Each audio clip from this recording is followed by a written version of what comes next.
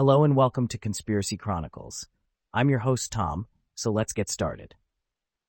Alien abduction myths have been around for centuries, but they gained popularity in the 1960s and 1970s with the publication of books like Betty and Barney Hill's The Interrupted Journey and Whitley Strieber's Communion. Today, there are estimated to be millions of people who believe they have been abducted by aliens. There are a number of different psychological explanations for alien abduction experiences.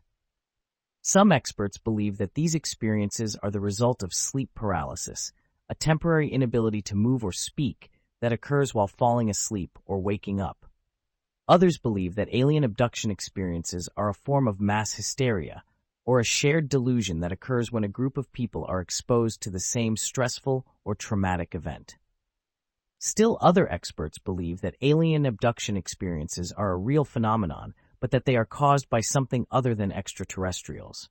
For example, some researchers believe that alien abduction experiences could be caused by secret government experiments, mental illness, or even alien technology. Despite the popularity of alien abduction stories, there is a lack of empirical evidence to support claims of extraterrestrial abductions. No credible scientific evidence has ever been produced to show that aliens exist, let alone that they have visited Earth and abducted humans. The lack of evidence for alien abductions does not mean that they do not happen, but it does suggest that they are not as common as some people believe. It is also important to remember that alien abduction experiences are subjective and cannot be verified by others. This makes it difficult to say definitively whether or not they are real. The alien abduction phenomenon is a fascinating one that has captured the imagination of people around the world.